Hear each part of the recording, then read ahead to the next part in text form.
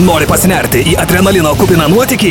Automobilių orientacinės varžybos RAKURSAI jau 30 kartą siūlo beprotiškiausią pramogą Kaune. Surink komandą, griebk išmanųjį ir spalio 9 dieną 19:30 lėk į 9 forto stovėjimo aikštelę, kur pradėsi kitokią pažintį su Kauno miestu.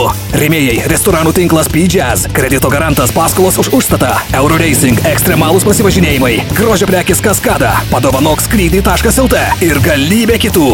Registruokis rakursai.lt.